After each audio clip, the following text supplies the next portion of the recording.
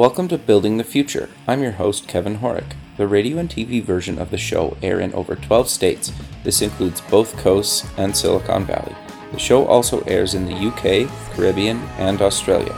For full show times, plus past episodes of the TV and radio show, please visit buildingthefutureshow.com. We just launched a free online community to connect past guests, listeners, and others. This community will allow you to network, chat on Slack, or get help with anything else, and a lot more. If you're interested in joining the community, buying some merch, sponsoring the show, or signing up for the newsletter, please go to buildingthefutureshow.com.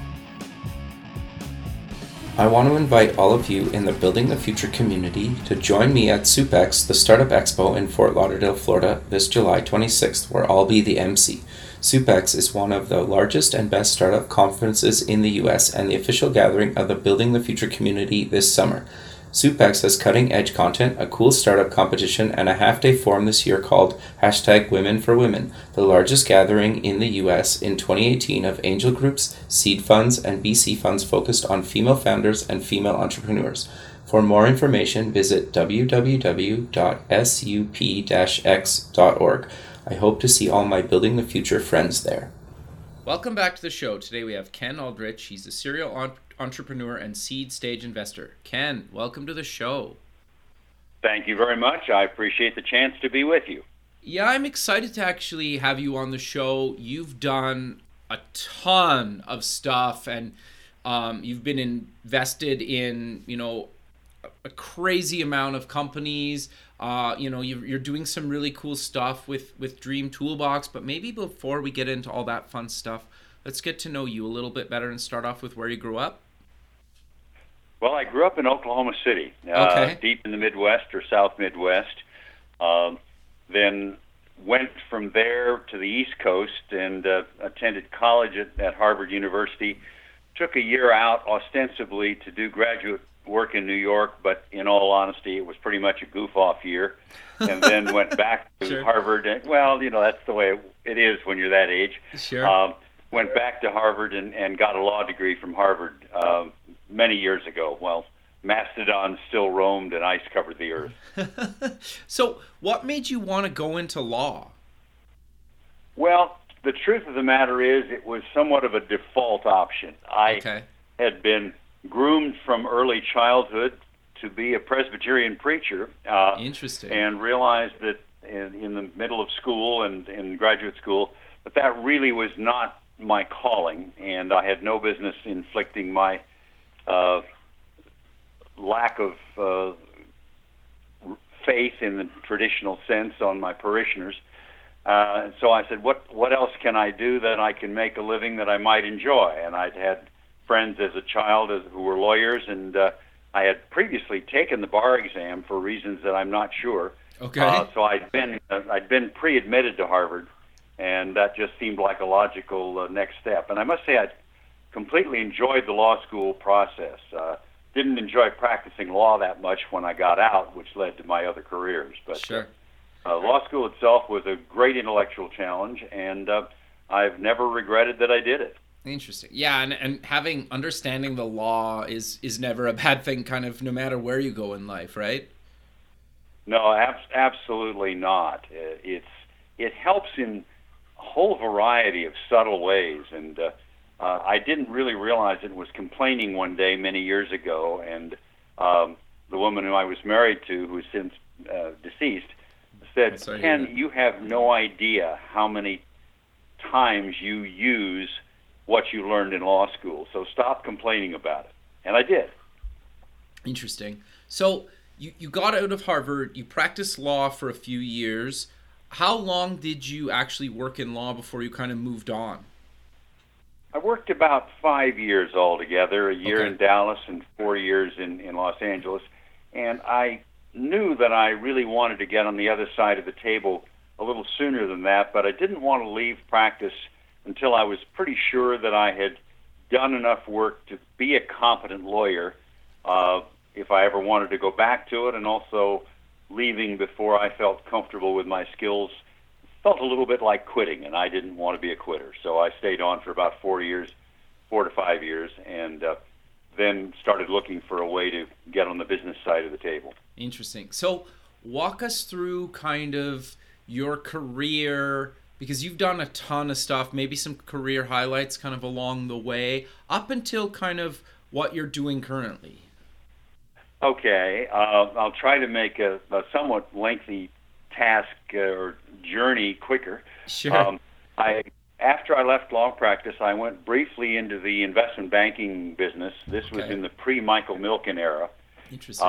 And was working with a regional brokerage firm in the West Coast, doing real estate transactions and helping real estate companies get financed, which I enjoyed. But the company I was working for did a shotgun marriage in a bad period in the market to a New York firm, and they wanted me to come to New York. And I said, been there, done that, and it snows in New York. So Fair enough.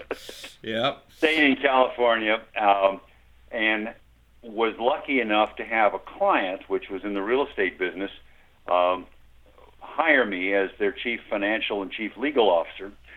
So I did that. It was one of the early stage real estate investment trusts, which were basically trusts designed to make short-term construction loans.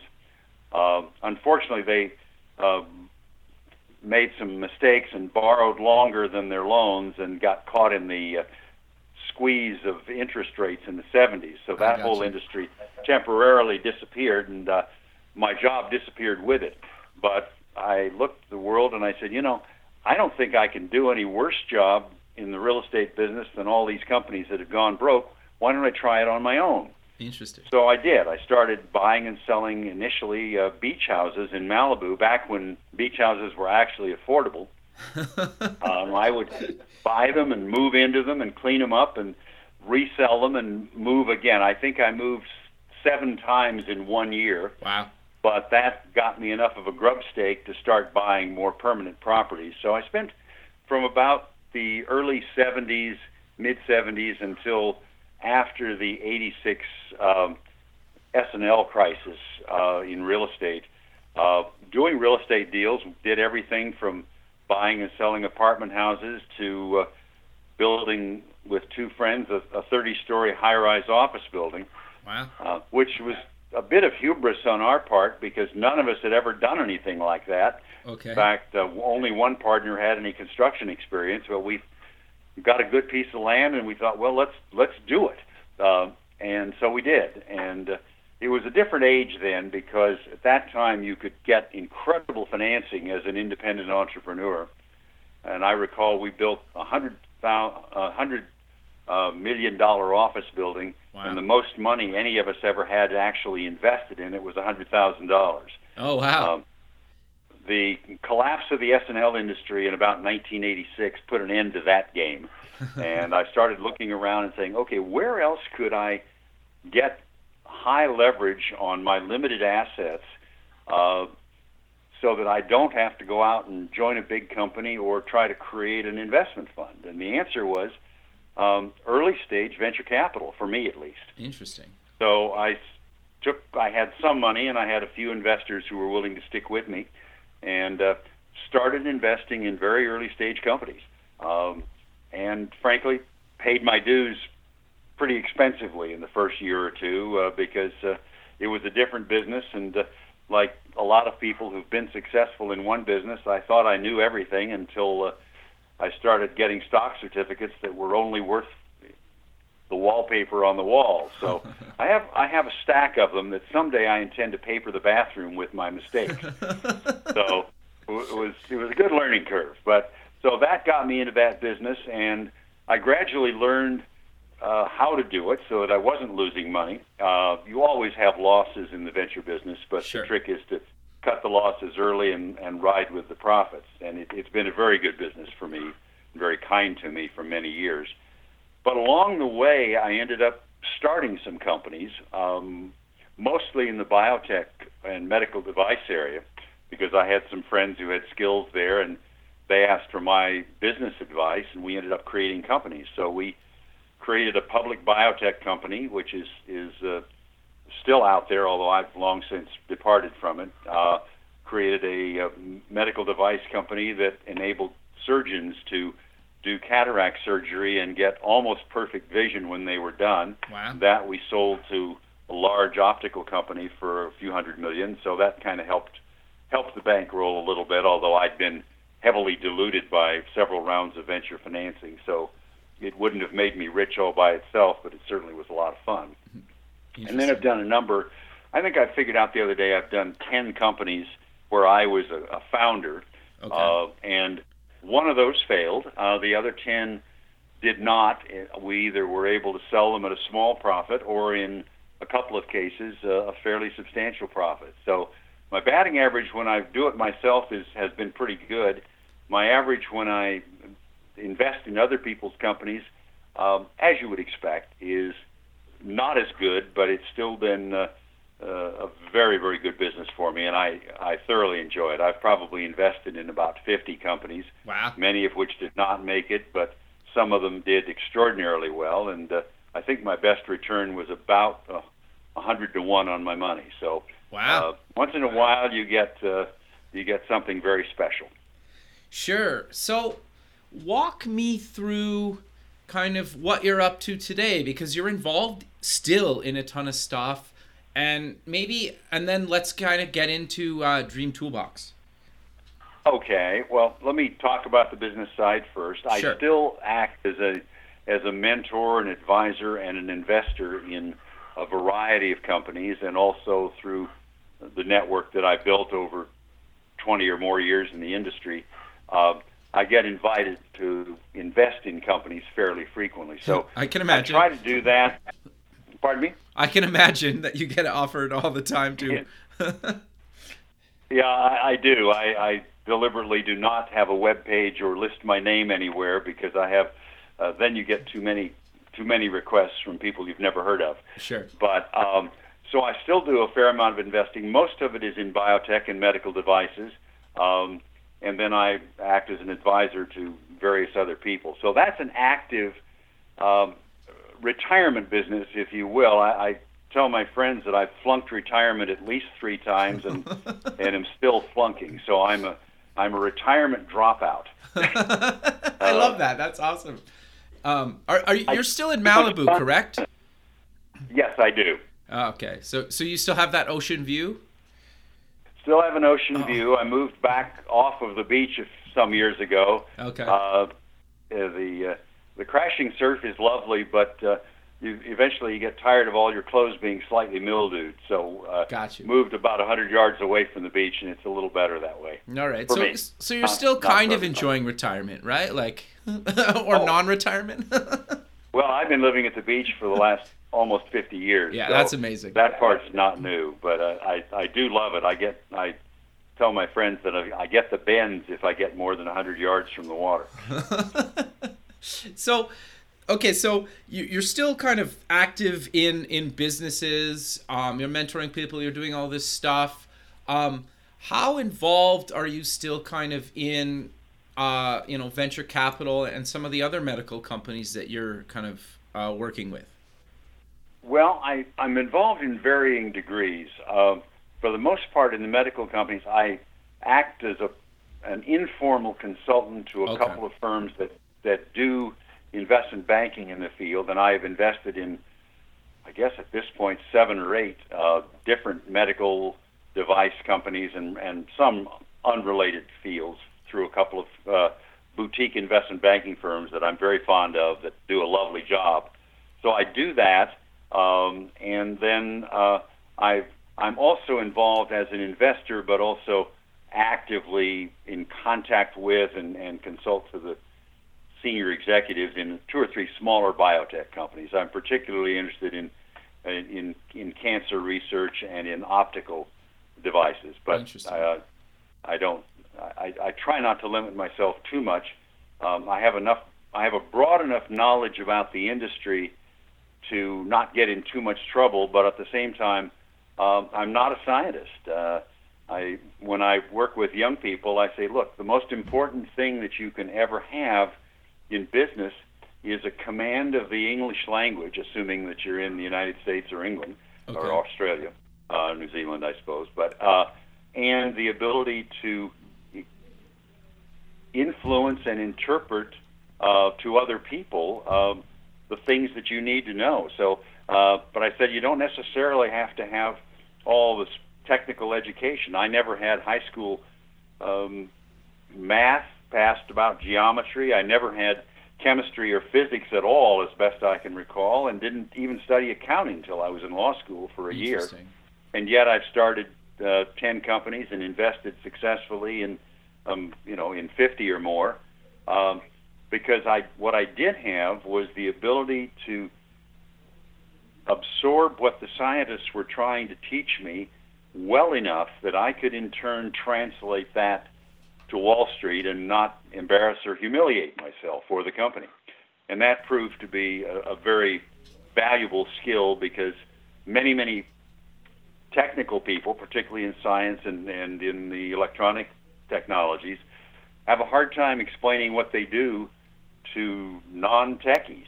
And yeah. I found I had a skill in that and built a business around it. That's actually really interesting. I think that is key. That, like, bridging that gap between those two types of people is actually not a lot of people can do that, at least in my experience. Have you kind of found the same thing? Yeah, I have. I used to, when I was running a public biotech company, of course, we always had to go and make speeches at investment conferences, and it was very interesting for me because you would see the CEOs of very successful companies, and many of them much bigger and more successful than mine, but they would get up to talk to the Wall Street analysts, and they had charts, they had technical thises and that's, they talked at great length in chemistry symbols, which almost no one in their audience understood, and then they wondered why they had trouble getting the stock to grow in value. So I have great respect for those people because they do things I can't do. Sure. But at the same time, the ability to communicate, and which frankly anybody can learn.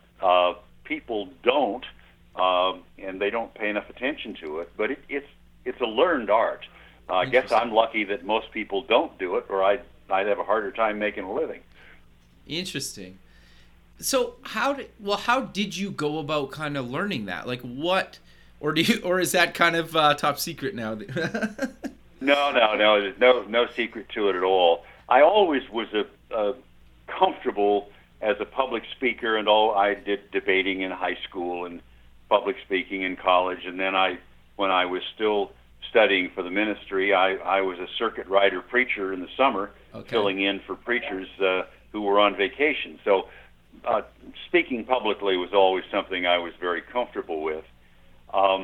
What I discovered was that once I got into the venture world, very, very smart scientists and other people who were trying to get a company off the ground were willing to spend an inordinate amount of time educating me with what I had to know in order to represent them to investors, whether it was on Wall Street or private investors, including myself. And I found that if I listened, I could learn quite a lot. So I ended up with a speaking knowledge, at least, of a fairly broad array of different biotechnology areas, and also now understand quite a bit about the human eye and some other things. I remember vividly and with some shame when I was working in my optical company, the first time I went to an optical convention, and you walk down these aisles, and on either side of you there are people with demonstration booths showing how this or that scalpel will work to cut properly in the eye, and they use pig's eyes usually. And I walked down with my hands on both sides of my head because I couldn't bear to look. Sure. Eventually I got comfortable enough I could go into the OR and observe what was being done with the devices we created. But that was quite a learning experience to get used to watching surgeons work. Yeah, I can imagine that stuff. I don't think I could look, to be honest. I would not have made it through medical school. Let's put it that way. Yeah, fair enough.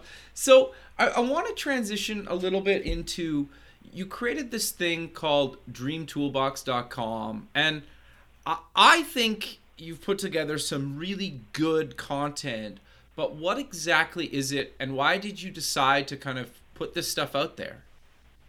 Well, let me start with the why, because that explains kind of everything. I've been interested in education forever, and have been involved on the advisory board for the Harvard Graduate School of Education, Dean's Advisory Board for, I guess, a decade or so now, something like that. And I started volunteering in inner city schools, again, probably about a decade ago. And I noticed something over time, which was that if we had a class of, let's say, 30 students, and we were trying to, I and other mentors, were trying to teach these young people some principles of basic financial literacy plus some entrepreneurial principles. Okay. Maybe in the course of a semester, one or two, if we were lucky out of the class of 30, would really get it, and you would see a light bulb go off behind their eyes, and you knew you'd done something good. Interesting. But I was frustrated by those numbers because we did everything we could to reach the other 28, and maybe something we said or did will bear fruit 5 years, 10 years down the road, but the reality is we weren't making much of an impact on more than about 1 or 2% of the students. So I said, what if we could reach students on a broader scale through the internet, through public speaking, whatever format, but I settled on the internet to start. Sure. Because the other thing that I had observed in talking with the students and in volunteering and speaking in other similar groups was that often it wasn't a matter of the cumulative effect of my being there every week. I mean, don't get me wrong, showing up matters when you're working with underprivileged kids, or maybe with anybody. Because if you don't show up, that's a pretty good sign that you're not really committed. Right. But at the same time, I often would be a guest speaker, a panelist, and would talk for 10 minutes. And out of that brief encounter, some student would come up to me later and say, wow, you said something that really began to change my life. And I ended up helping some young students get funding for a startup company they wanted, and a whole variety of things that have been wonderful. So I said, well, maybe it isn't totally the time length. Maybe if I can go out to the world and talk about the aspirational or inspirational parts of entrepreneurism and finance, that may be the most valuable thing I could possibly do. Interesting. If you have a young person or any person who says, look, I want to start my own business, or I just want to understand better the business that I work for, there are tons of books and lectures and tapes out there on the nuts and bolts of doing that, how to write a business plan, how to do a PowerPoint presentation, etc.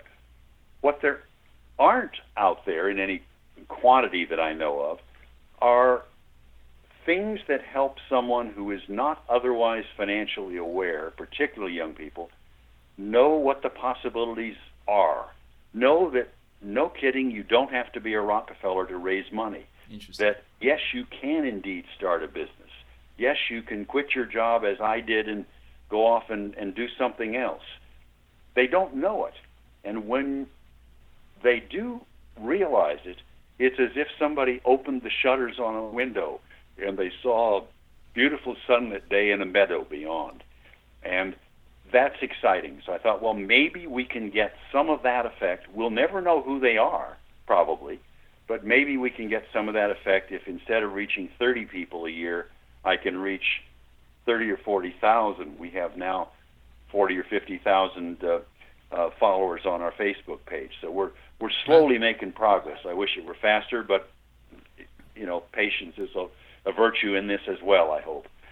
But so that was the thought, that if we can get those kinds of recognition points to the possibilities that everybody has within them, and some basic tools such as how you do visualization, how do you set goals, how do you motivate yourself, a whole array of things.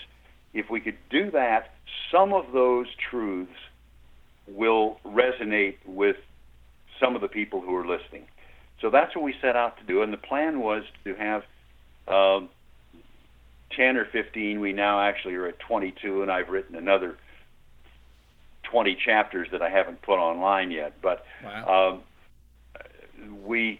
But to do it in little 3 to 4 minute audio clips, so that someone coming to it, we know that attention spans are ridiculously short in this day and age, Sure. both among the young as well as us older people.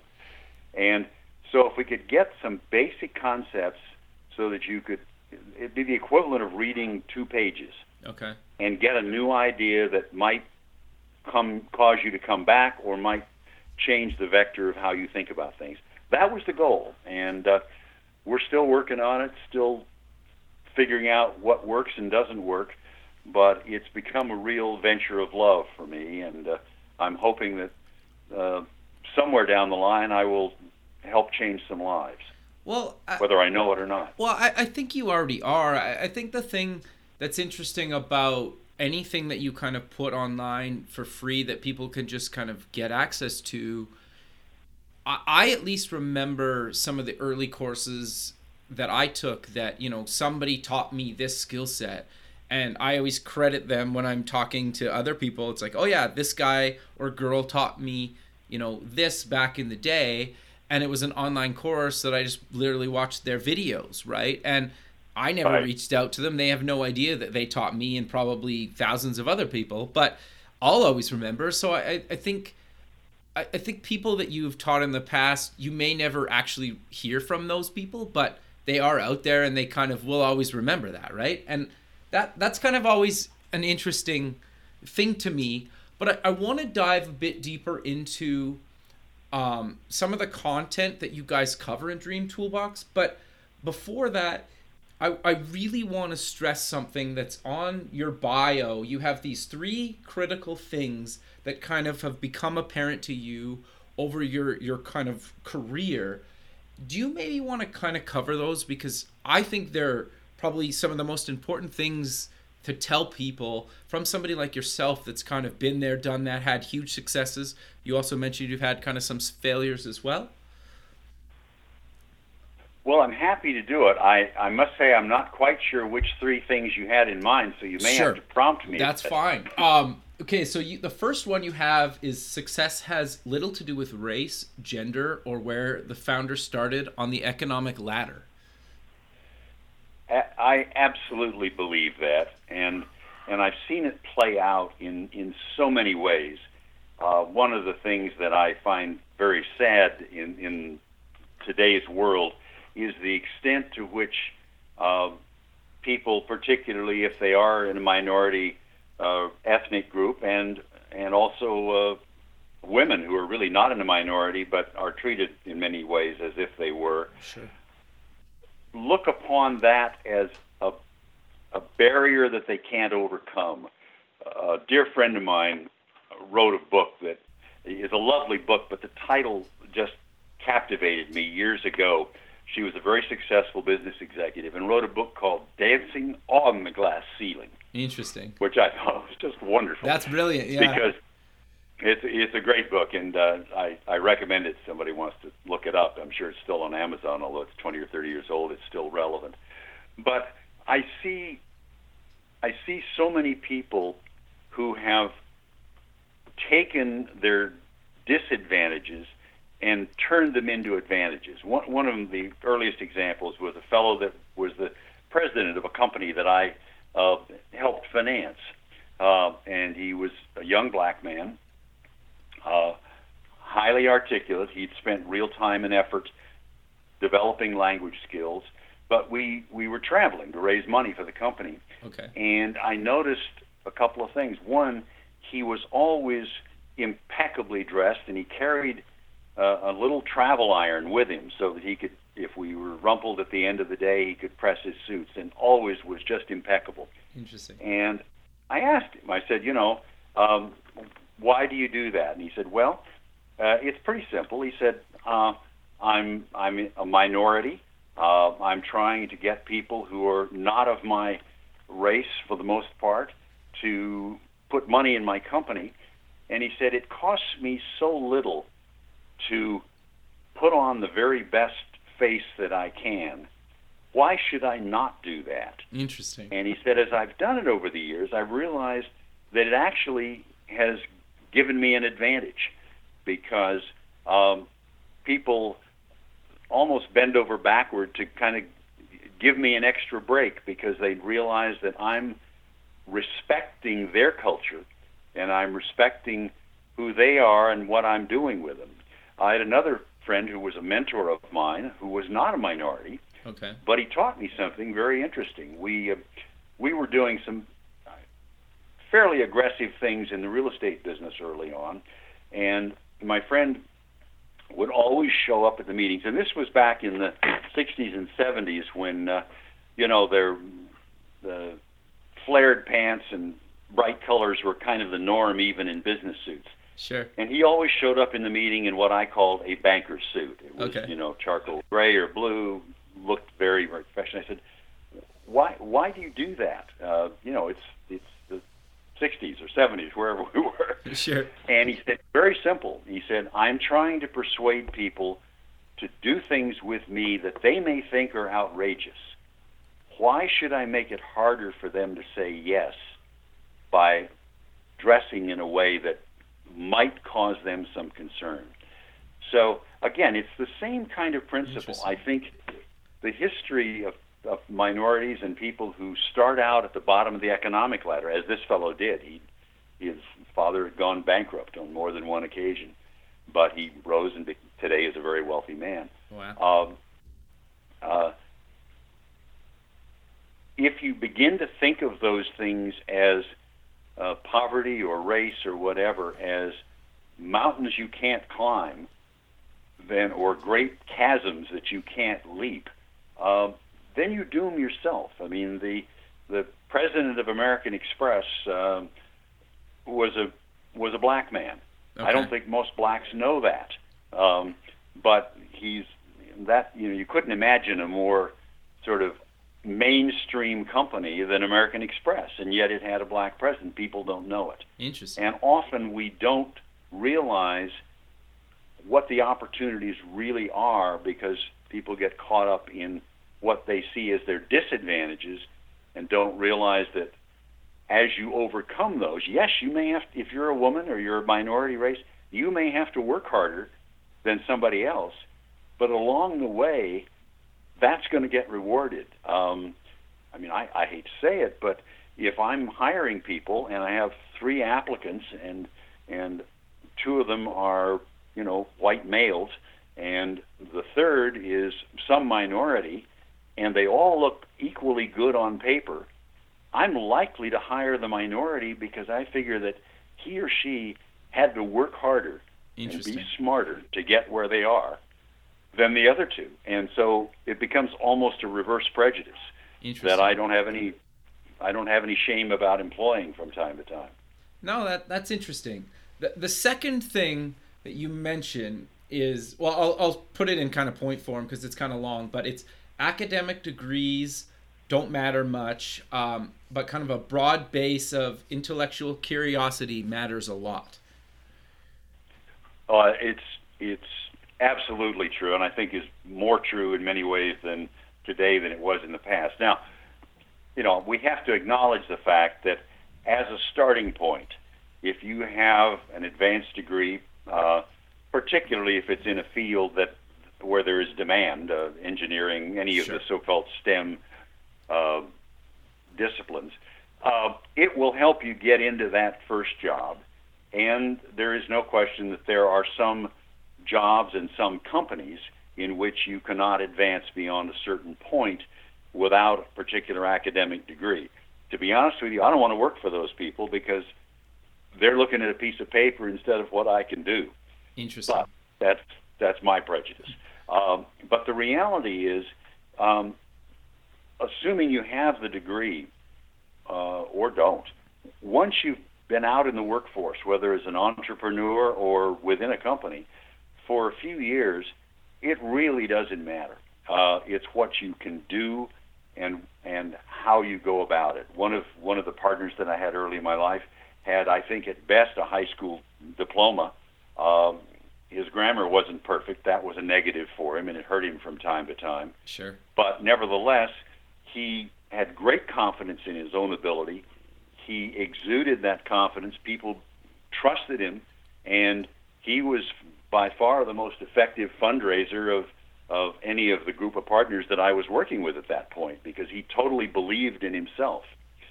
So, and the degree didn't matter. In my own case, I had a degree from a very prestigious university. Sure.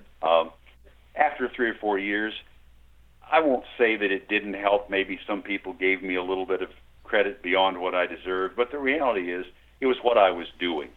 And I met from time to time over the years people who graduated with me, and they were still mentally kind of living on their diploma.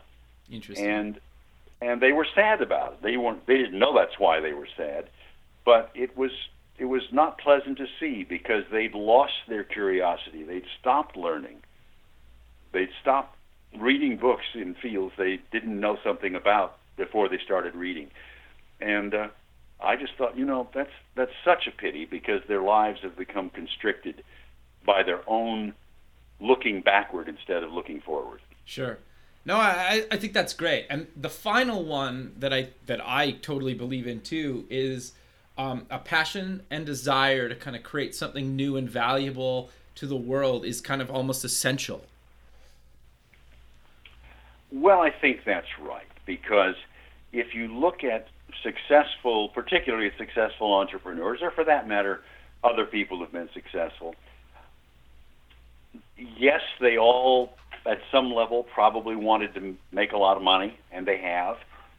But I've met almost no successful people at the higher levels who didn't have a passion to do something that nobody else has done before, or to do something better than anybody else is doing it. And that usually really drives the success spectrum. Interesting. I had a long conversation not long ago at a board meeting with a fellow who founded one of the companies that I invested in that became extraordinarily successful.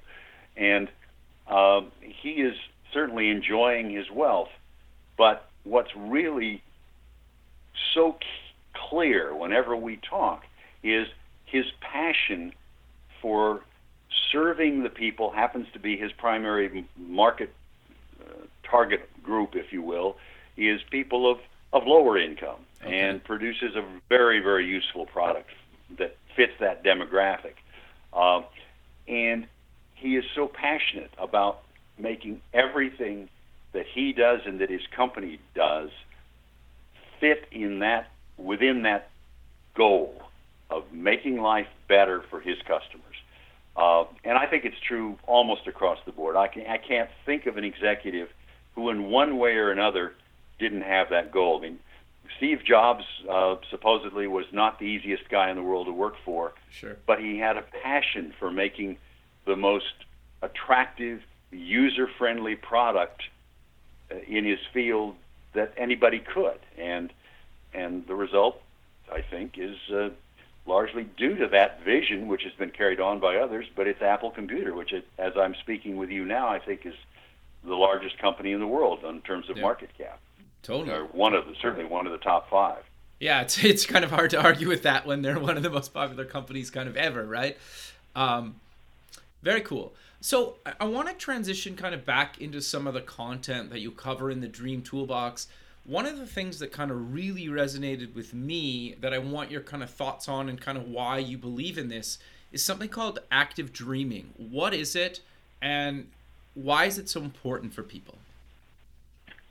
It's, in many ways, the most important thing there is. Okay. And I can get at it best by telling you a story. It's not a new concept.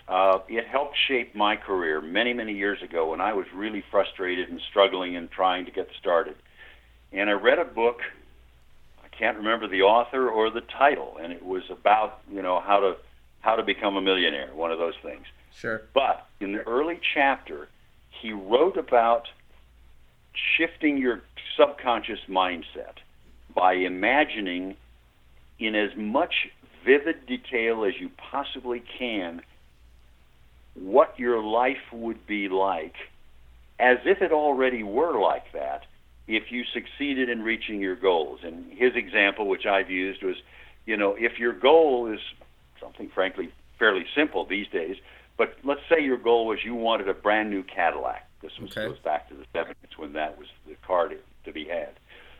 And he said, you need to feel what it's like to sit in it, to smell the leather, to feel the soft, buttery leather of the fabric, to put your hands on the steering wheel, just as if you had all of those sensations that you first get when you get into a new car, and then imagine what it would be like to be doing that every day.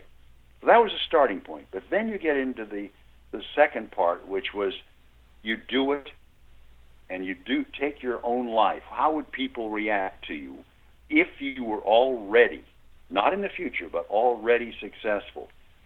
And then literally practice that every day, whether it's with your eyes shut, sitting on the bed before you get up, standing in front of the mirror, whatever. Take 5 minutes and envision yourself as the success you want to be, as if it has already occurred. And I'm not a psychiatrist or a psychologist or a neurobiologist, so I can't explain why it works.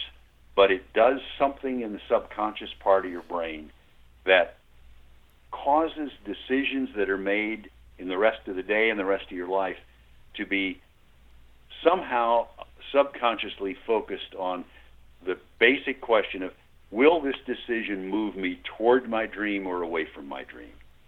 And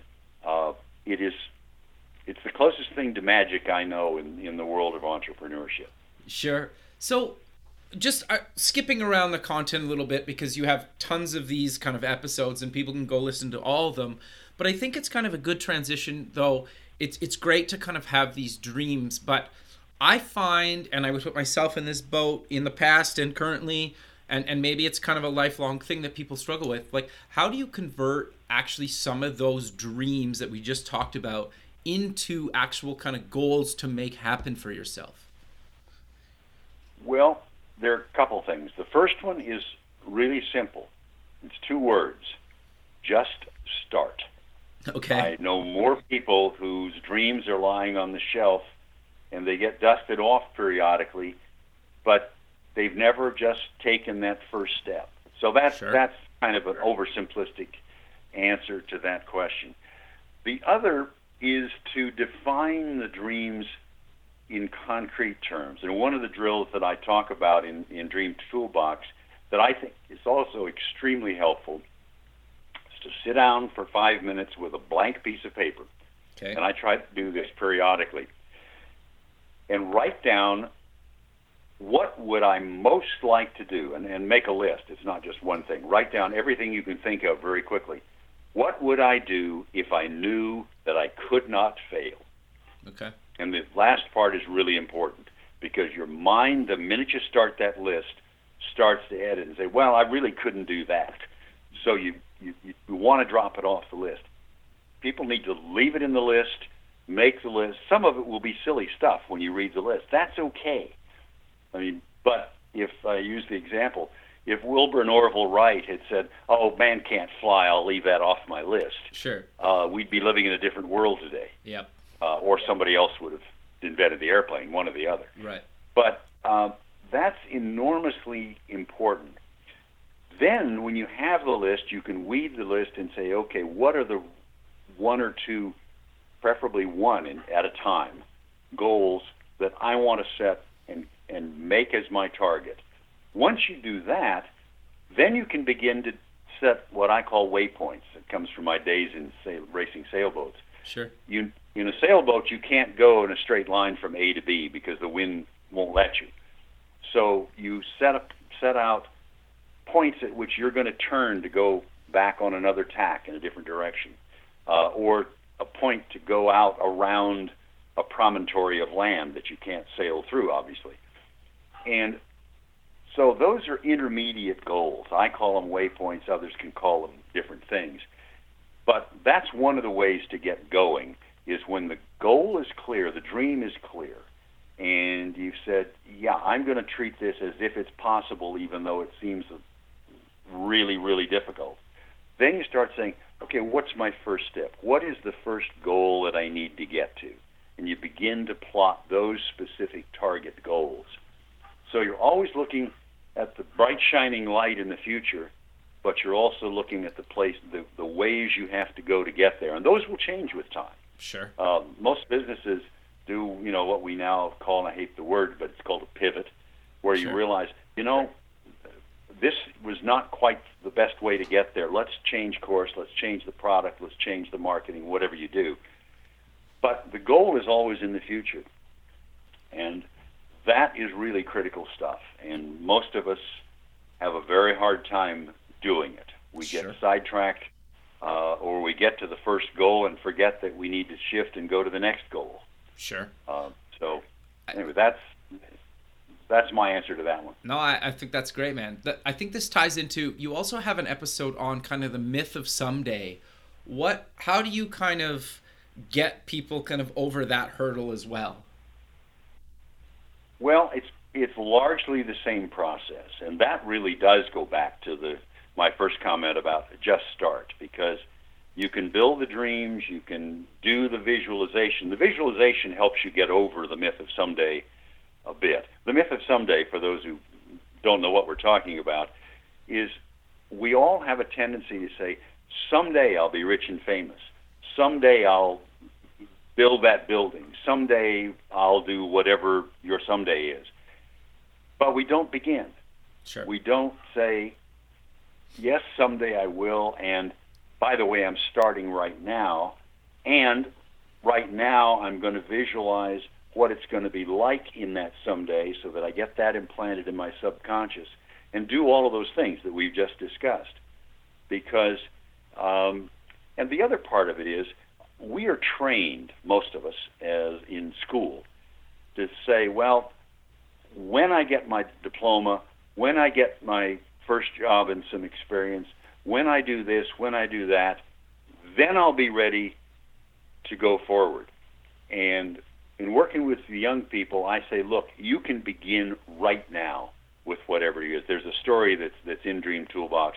I was a guest speaker at a conference of about 75 mostly underprivileged kids. Okay. And the promoter of the conference had challenged the kids to raise money for not their tuition, because that was a scholarship, but for the tuition for the next kids. And the goal was to raise $7,000. Okay. And she said, you're not begging for money. You're talking to people about investing in the future of the country they love. So she'd given that lecture to these kids a couple of weeks before, and we came in and we were talking with the kids. And one young girl, about 15 years old, from a relatively poor Hispanic family, said, well, I've raised $14,000 in the last 2 weeks. Wow. And everybody's mouth dropped. But what she had done was she just took it seriously and said, okay, I'm going to begin. And so she went to every church, every civic group, everything she could think of, and said, I'm asking you for financial support, not for myself, but for others like me, because we are the future, and this is your way of investing in the future. And she got the money. Wow. But she had to start. She had to go out and do it. She had to put her fears of rejection aside, because I'm sure she got some no's. Oh, for sure. But it's a very intangible sort of thing, but invaluable. Sure. If you postpone it, that's the myth of someday. No, I think that's really great advice. So we're kind of coming to the end of the show, but I really want to cover a couple more things that you cover in Dream Toolbox. You have an episode kind of on money, and then the following episode is kind of on freedom and happiness. What do you kind of talk about there? Are they kind of related in your experience? Because you've obviously done really well for yourself, and I'm curious to kind of get your thoughts on those kind of three topics.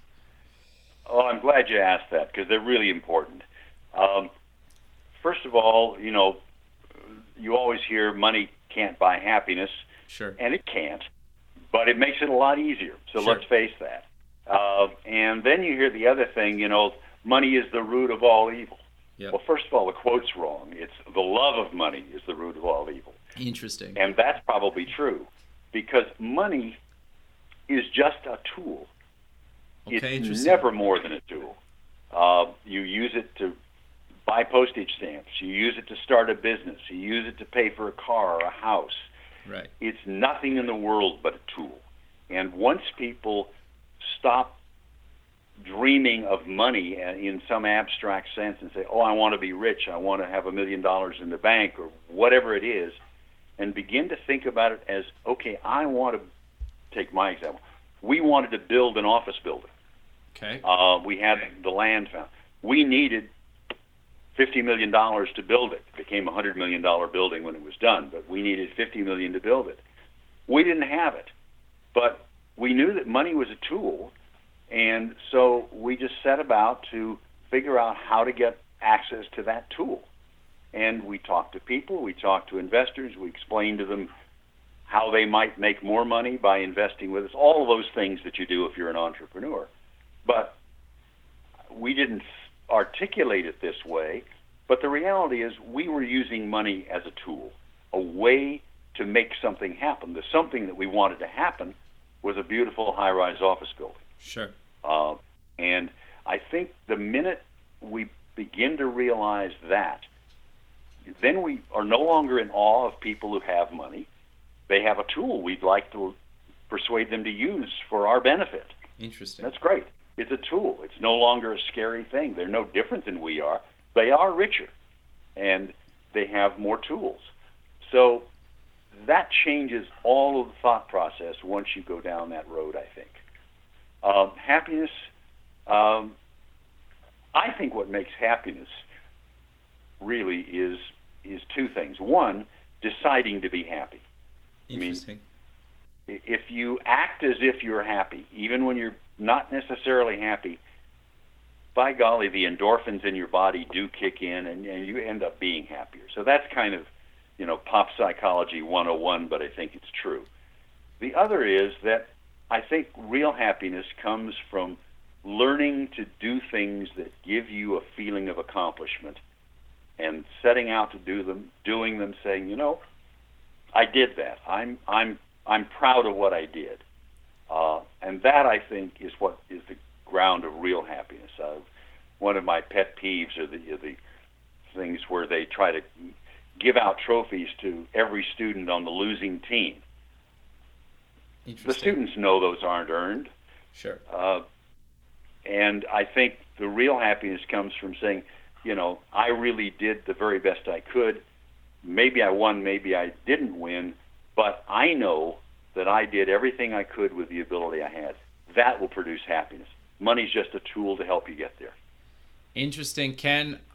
Sadly, we're out of time, but let's close the show with mentioning where people can get more information about yourself and Dream Toolbox. The easiest way is to go to the website, which is dreamtoolbox.com.